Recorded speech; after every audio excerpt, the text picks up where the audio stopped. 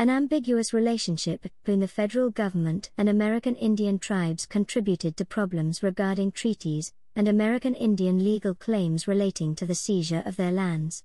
White U.S. citizens agreed that Indians stood in the way of white settlement. The 1790 Naturalization Act made clear that Indians were not citizens. After the War of Independence, white settlers poured into lands west of the Appalachian Mountains.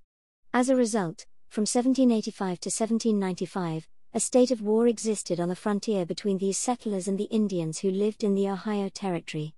In both 1790 and 1791, the Shawnee and Miami had defended their lands against the whites who arrived in greater and greater numbers from the east. In response, Washington appointed General Anthony Wayne to bring the Western Confederacy, a loose alliance of tribes, to heel. In 1794, at the Battle of Fallen Timbers, Wayne was victorious. With the 1795 Treaty of Greenville, the Western Confederacy gave up their claims to Ohio. During the presidential administrations of George Washington and John Adams, political leaders created institutions and precedents that put the principles of the Constitution into practice. In June 1788, New Hampshire became the 9th state to ratify the federal Constitution, and the new plan for a strong central government went into effect. Elections for the first U.S. Congress were held in 1788 and 1789, and members took their seats in March 1789. In a reflection of the trust placed in him as the personification of Republican virtue, George Washington became the first president in April 1789. Alexander Hamilton, Washington's Secretary of the Treasury, was an ardent nationalist who believed a strong federal government could solve many of the new country's financial ills. His economic program, chiefly the creation of a national bank, helped to rescue the United States from its state of near bankruptcy in the late 1780s. George Washington, who had been re-elected in 1792 by an overwhelming majority, refused to run for a third term, thus setting a precedent for future presidents.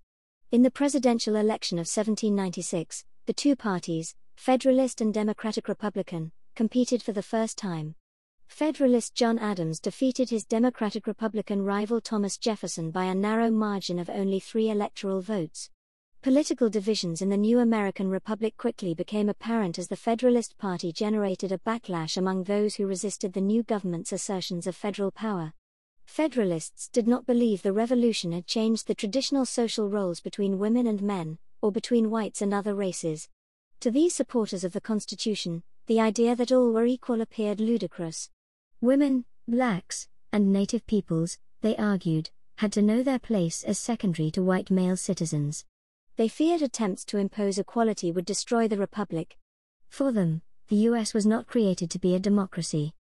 Many Federalists assumed the new executive posts the first Congress created. Alexander Hamilton became Secretary of the Treasury, Thomas Jefferson became Secretary of State, Henry Knox became Secretary of War, and Edmund Randolph was named Attorney General. Opposition to the Federalists led to the formation of Democratic-Republican societies. These were composed of men who felt the domestic policies of the Washington administration were designed to enrich the few while ignoring everyone else. They were led by James Madison and Thomas Jefferson. They championed limited government.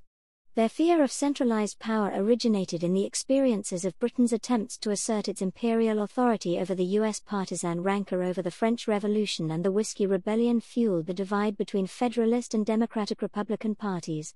Federalist John Adams defeated his Democratic-Republican rival Thomas Jefferson by a narrow margin of only 3 electoral votes. Hey everyone, thanks for taking the time to listen to this episode. I hope it was useful for your learning. Make sure you consolidate your knowledge by clicking the link in the bio to be taken to the free online course. Good luck with your studies!